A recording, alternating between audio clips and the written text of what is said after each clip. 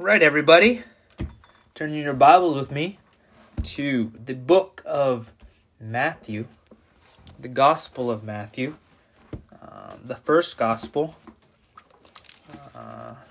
Matthew was a book written by a Jew, primarily for Jews, and we have a topic that would be very near and dear to the hearts of Jews, namely the expression of the law and how we are to conform to God's law. Last week we looked at the purpose of the law. We looked at Christ's role when it came to the law. We looked at that he truly has to come to fulfill it, not abolish it. He has come to not just be an example, but be the chief, fulfiller, chief vehicle, chief body in which the law finds its completion, I guess you can say. And so today we dive into that. We dive into the law. And I said at the beginning of our meeting that we begin a mini-series of sorts. We begin a mini-series, much how like we started off this series on the Sermon on the Mount with a mini-series on the Beatitudes. Here we begin a little mini-series on relationships. And before you go, ooh, relationships. Sorry, not that specific kind. But more so just the common kind, the one that you have with the person sitting next to you, the one that you have with your neighbor, the one that you have with your employer, the one that you have with your friend, with your brother, your sister, your father, your mother, those kinds of relationships. And of course, your relationship with God.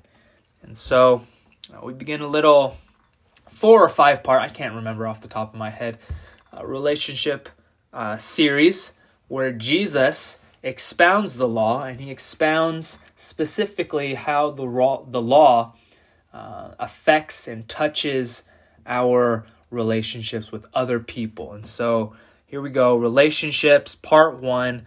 This one is called Your Brother and Your Anger. Your brother and your anger. And so from now until probably maybe March-ish, it'll be something your brother and your something. Your brother, next week will be your brother and your lust, and then we'll go from there. But for tonight, we'll be looking at your brother and your anger. So take a look at your brother. If you got one in the room, take a look at him. I know some of you do. Maybe someone's they are in another room. Some of you are single children, and that's okay. But I want to reinforce this term brother to you, that when we speak of our brother, your brother, when Jesus speaks of your brother, he is speaking to your brother or your sister in Christ. Your brother or your sister in Christ. And he wants to kind of use that relationship as a capstone of sorts of all relationships, whether they are a Christian or a non-Christian. But it should be most evident in your fellow Christian, in your fellow brother or sister. And so the text we're looking at is Matthew chapter 5, verses 21 through 26. And follow along with me as I read God's word. You have heard that it was said to those of old, "You shall not murder, and whoever murders will be liable to judgment. But I say to you that everyone who is angry with his brother will be liable to judgment. Whoever insults his brother will be liable to the council, and whoever says, 'You fool,' will be liable to the hell of fire. So, if you're offering your gift at the altar and there remember that your brother has something against you, leave your gift there before the altar and go. First be reconciled to your brother, and then come and offer your gift. Come to terms quickly with your accuser while you are going with him to court, lest your accuser hand you over to the judge, and the judge to the guard, and you be put in prison.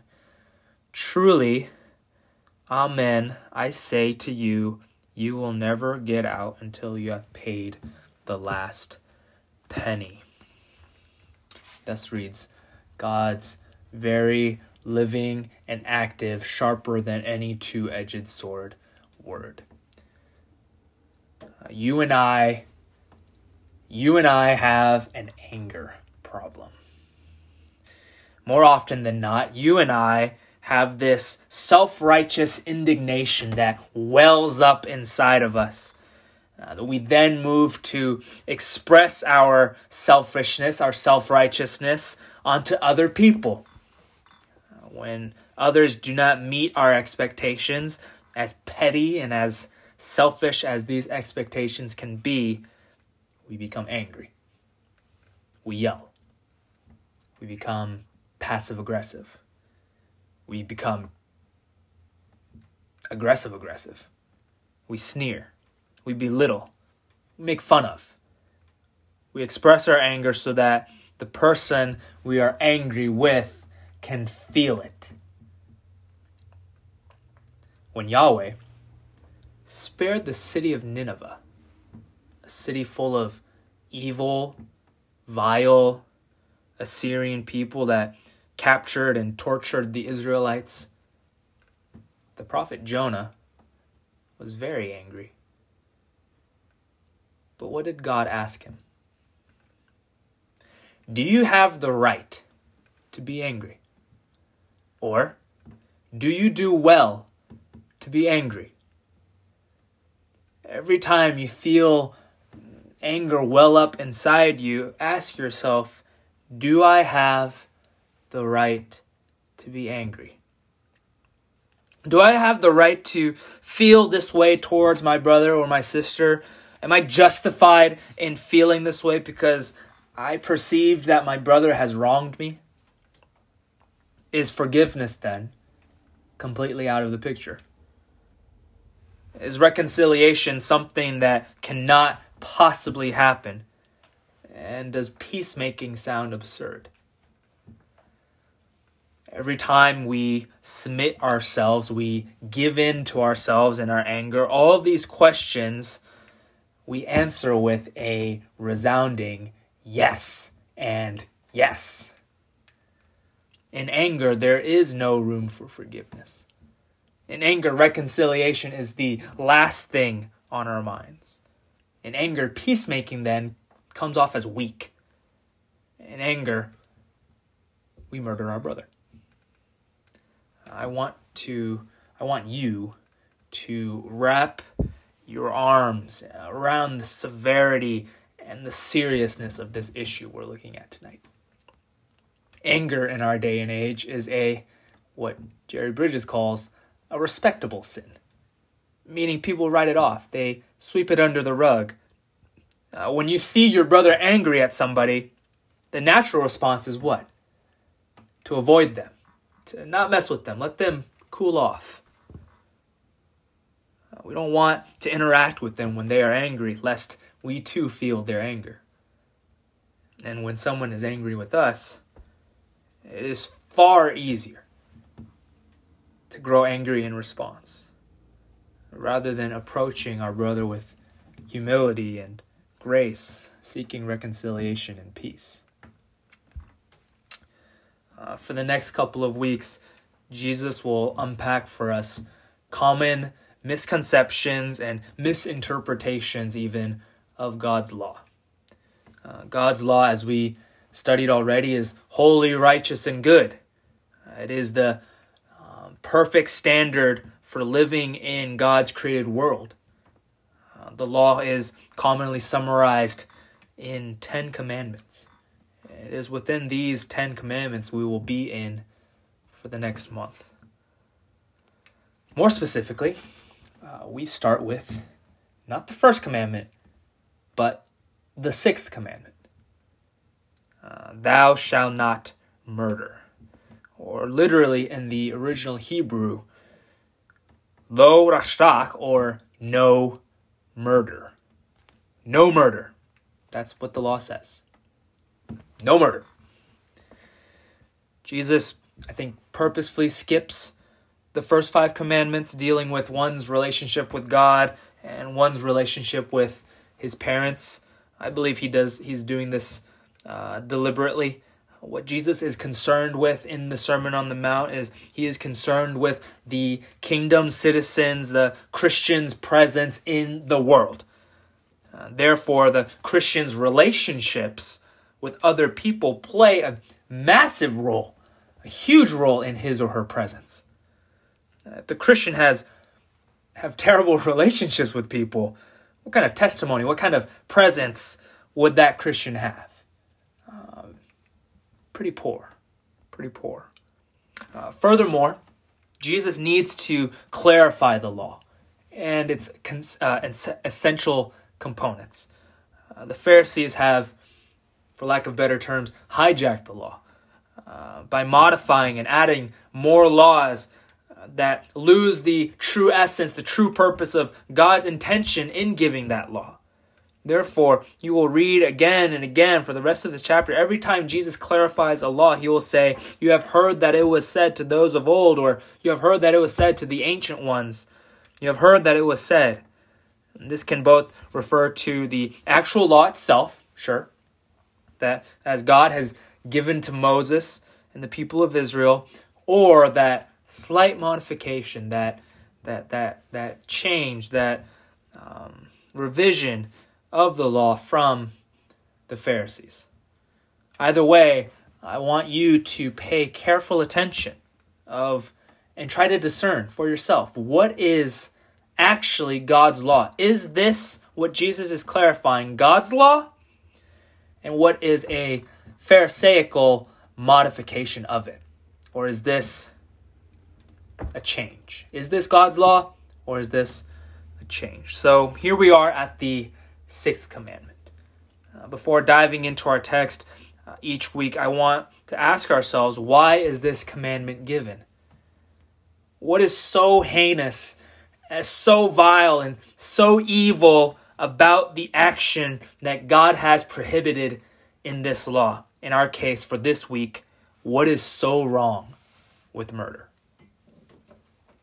Why is murder, even in our culture, so universally accepted by everyone to be wrong?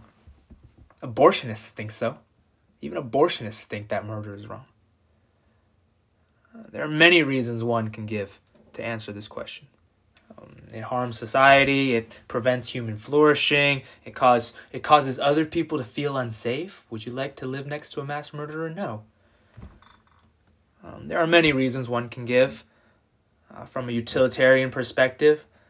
But the chief reason that Scripture gives is purely and simply that man is made in God's image.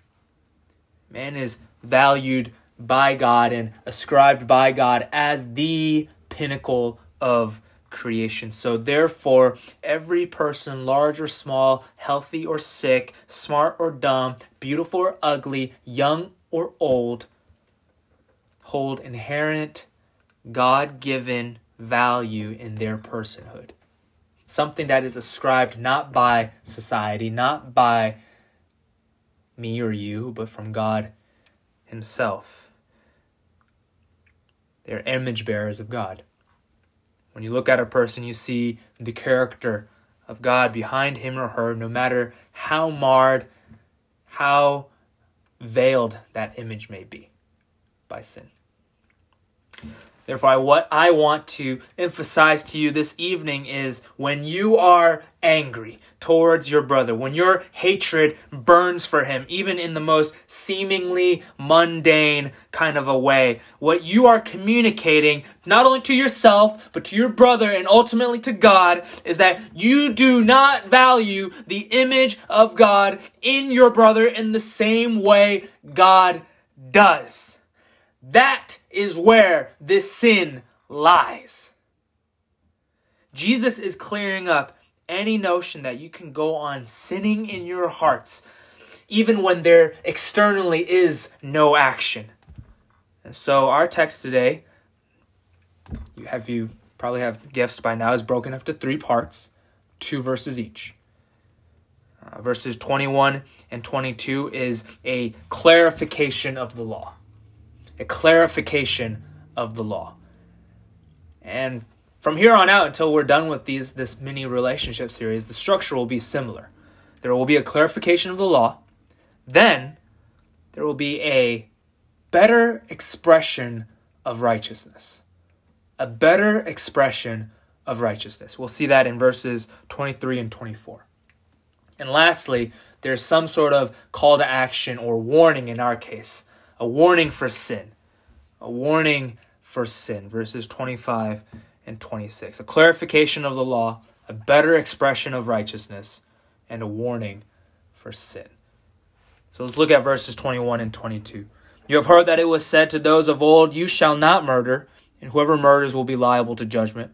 But I say to you that everyone who is angry with his brother will be liable to judgment.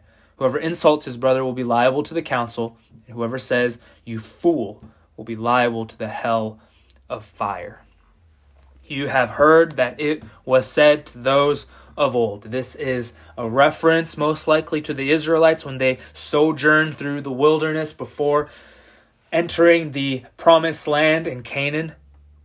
Before that, in the beginning half of their journey, they arrive at Mount Horeb, or Mount Sinai, a historic mountain in which Moses has met with God before, when he saw this burning bush that was burning, yet it was not consumed. And so has other patriarchs. The Lord meets with Israel here, and Moses goes up to represent the people before God. God gives Moses the first 10 laws. These laws embody the spirit of the rest of the law that will be given to the people. As you read the 10 Commandments, you can sense the spirit of the entire law. The first 4 laws deals with one's love for God, and the other 6 deals with one's love for neighbor. The 6th commandment, as we mentioned before, is unique. It is the first of the latter 5, which merely states the negative no and the corresponding verb. In our case, murder. No murder. Jesus then begins his exposition or his unpacking of the law here. Why here? Why not with the 5th commandment to honor family? Isn't that about relationships too? The Pharisees twisted that commandment as well. They made up excuses for not caring for their elderly parents and honoring their parents by saying that we must honor the Lord. What we've been given, our sacrifices are given to the Lord, so it can't help you. The Pharisees twisted the 5th commandment as well. But Jesus starts here, I think, deliberately. Murder is probably the most heinous sin on the entire list by society's standards. It was same true back then, and it's probably the same today. And you have adultery probably following it right on its heels. It is easy. It is very easy for anyone to say, I have not murdered, I'm fine. I've kept the law, and I'm okay. But that is very lackadaisical. It's a very presumptuous spirit. Jesus is seeking to address that here. He goes after those laws that we think we have kept pretty well because they're so extreme for the majority of us. When was the last time you have mourned for your sin over breaking the 6th commandment of thou shalt not murder? Instantly you think, I have not murdered anybody. And that is exactly the point that Jesus is starting with here. However, Jesus goes a step further. And he quotes something that is not found in Scripture, not found in the first 5 books. He says, whoever murders will be liable to judgment. This is not found in the Torah, not found in the first 5 books, but is used in the Jewish judicial system that was developed afterwards, where a serious crime such as murder would make someone liable to appear in judgment before a court of 23 members. And here is where the spirit of the Pharisees arise from. We all have loopholes that we like to use. The Pharisees had many. And so here's where all the loopholes come into play. That spirit is, if I have not murdered, then I shall not be liable to judgment before these 23 people.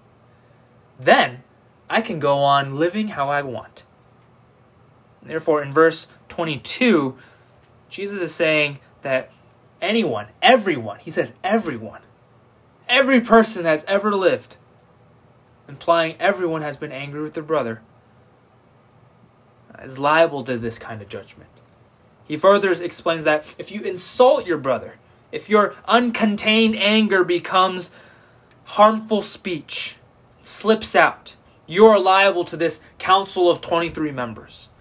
And finally, he goes even a bit more specific, in your insult, you call your brother a raka, a fool, you are liable to the desolate, ashy fires of Gehenna or hell. All of this stemming from a heart of anger. There's no loopholes for one's anger. Anger is the heart intention behind murder. Murder is the final form of anger, absolutely. But anger has been there every step of the way, growing, festering, until the volcano of the heart explodes into physical malice. This is the first of many laws as it pertains to your heart Jesus is getting at. What he cares about at the end of the day is, how is your heart? Where is your heart? Is it soft and malleable? Is it tender and humble? Or is it callous? Is it bitter? Is it apathetic? Does it care little for what Jesus cares about? What is your heart like when you read a law like this? Thou shalt not murder. Do you automatically give yourself a pass just because you've never murdered anyone? Or currently, you're not angry. I'm not angry. So you don't feel convicted. I hope you call to mind all of those times, those many, many times when you have been angry. Even for you guys in high school and younger, in your young life, how many times you have been angry. Recall those times when you're angry at your siblings. You're angry with your parents. You snapped back at them. You rebelled against their orders because they didn't align with your choices. Think of those times when you were trite, when you were short with your friends because they just didn't get it. And think of those times when you were angry with God, when you questioned God's goodness, when you thought that he didn't care, he wasn't near, that he didn't have your best interest in mind because of your life circumstances, and you blamed him for it. I certainly have. I've done that many times. So understand Jesus' point here. He is seeking to clarify. He is seeking to remove the delusions of self-righteous goodness in your minds whenever you think that you do well in this area. Because to be frank, you do not. We all fail quite miserably when it comes to anger. And for Jesus, that is no different than murder. But Jesus shows us a better way to live under this law, a better expression of righteousness. Verses 23 and 24. So if you're offering your gift at the altar and there remember that your brother has something against you, leave your gift there before the altar and go. First be reconciled to your brother and then come and offer your gift. This is one of, if not the most beautiful things in Christ's ministry, of Christ's ministry. Christ is like that older brother who has things figured out way before we did. His life, his ministry, all of it showing us, his people, there is a better way to live. There is a better way to do things.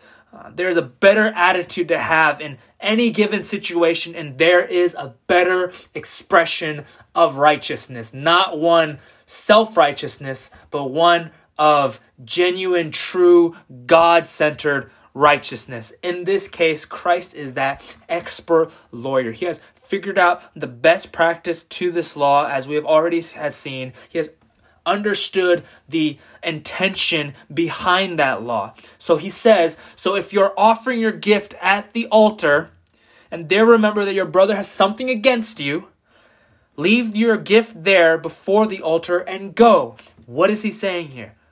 Well, first, he's dispelling any kind of Pharisaical notion that just because you brought a sacrifice to the altar of God, then your sins are forgiven and you can go free. And so your anger will be forgiven too.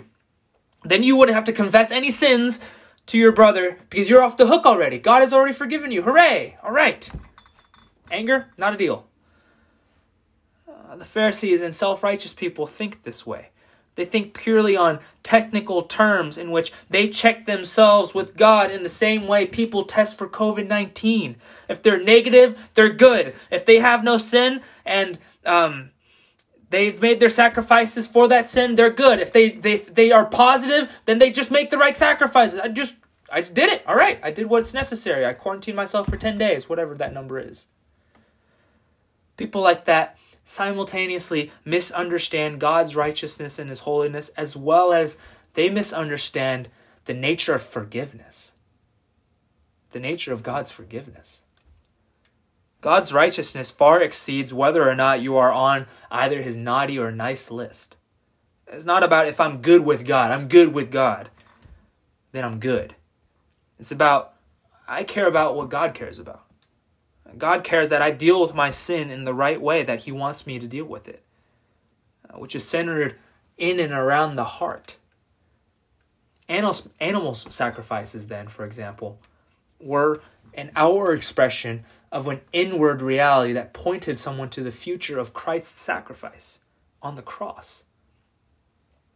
Therefore, faith must be based on that ultimate sacrifice, not on the animal sacrifice. But for the Pharisee, they just saw an animal sacrifice as a get out of jail free card.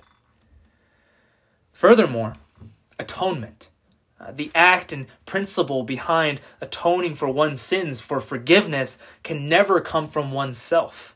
Don't think you can willy-nilly come to the cross so flippantly and expect that, as Paul says, grace may abound for your sin. That just simply shows that you misunderstand the point and purpose of forgiveness in the cross. Secondly, Jesus is showing us a better way of living. That if we have quarrels and qualms with people we love, our brother, our sister, our mother, our father, we would in love go and address our issues with them. Notice how Jesus prioritizes this ministry of reconciliation over a sacrifice, a gift given to God. He says to leave it. Leave it there. The sense of this action, the ramifications of this action, of what he's saying, is lost to us in this day because we don't live in an ancient Jewish sacrificial system of priests and temples and altars and bulls and lambs and goats. But for this to happen is unheard of. To leave your gift at the altar and go? Sacrifices were built into the life and the livelihood of Israel. For Jesus to say, leave your gift, would come off disrespectful to the priest who depended on that sacrifice to live, to eat. It would be disrespectful to the sacrifice because during that time, an unblemished lamb can become blemished and no longer good for sacrifice. And for the Pharisees, even more, heavens forbid, this would be so disrespectful to God because you didn't prioritize God first. Why didn't you sacrifice the sacrifice? Don't you care about God? But Jesus is showing us a better way because God cares about the heart. He cares about the condition of your heart as you are sacrificing to him. We read again and again in the Old Testament prophecies how God cared big whoop for burnt offerings. but humility of spirit and contriteness of the heart he cared about. It was the heart that he yearned for. A heart that is set on God, his righteousness, love for him and neighbor. That's what God loved. That's what God cherishes. So Jesus explains that we are to be reconciled to our brother. Reconciliation is the name of the game here. Reconciliation is what Jesus is all about. We have the ministry of reconciliation, Paul says, between one another because Christ first reconciled us. 2 Corinthians 5. We were the offensive ones. We were the rebellious ones. We were the angry ones. We were the murderous ones who hung the Son of Man on a tree. And yet Christ reconciled us. He purchased our redemption with his blood, and by his wounds we are healed. Therefore, the natural response, the Christ-honoring response, is to seek reconciliation. Make things right with your brother, not just purely in lip service, not just, oh, we're cool, but you're truly cool. You truly do love one another. And each one of you knows that is true. Then the worship to God, the gift at the altar, becomes a pleasing and acceptable sacrifice to him. Pick up on the priorities Jesus is setting here. Jesus cares more about your heart with God and your brother rather than your external shows of piety. And if you are callous to this ministry of reconciliation, be careful and be warned, because God will hold you to this account whether you reconcile or not. This brings us to our last point, a warning for sin. Verse 25 and 26 reads, "Come to terms quickly with your accuser while you are going with him to court, lest your accuser hand you over to the judge and the judge to the guard and you be put in prison. Truly I say to you, you will never get out until you have paid the last penny." Jesus concludes the exposition of this sixth commandment with a warning. And he'll give similar warnings as we study more commandments. But in every case, he brings out the consequences for sin. Come to terms quickly. Jesus' point here isn't so much to get yourself off the hook for sin, to do that as fast as possible. We already established that. The intention isn't so much that you would stand before the court of law and you want to be blameless so that you're not going to be thrown in jail with a huge bail, so get it done. Rather, he is emphasizing the attitude that if you do not seek to reconcile with your brother, if you do not make peace, justice will catch up to you. Justice will catch up to you. If you do not demonstrate from a healthy understanding of godly reconciliation, that might be the fact that you have no understanding of reconciliation at all. You do not understand why the gospel is, in fact, the gospel, the good news of Jesus Christ.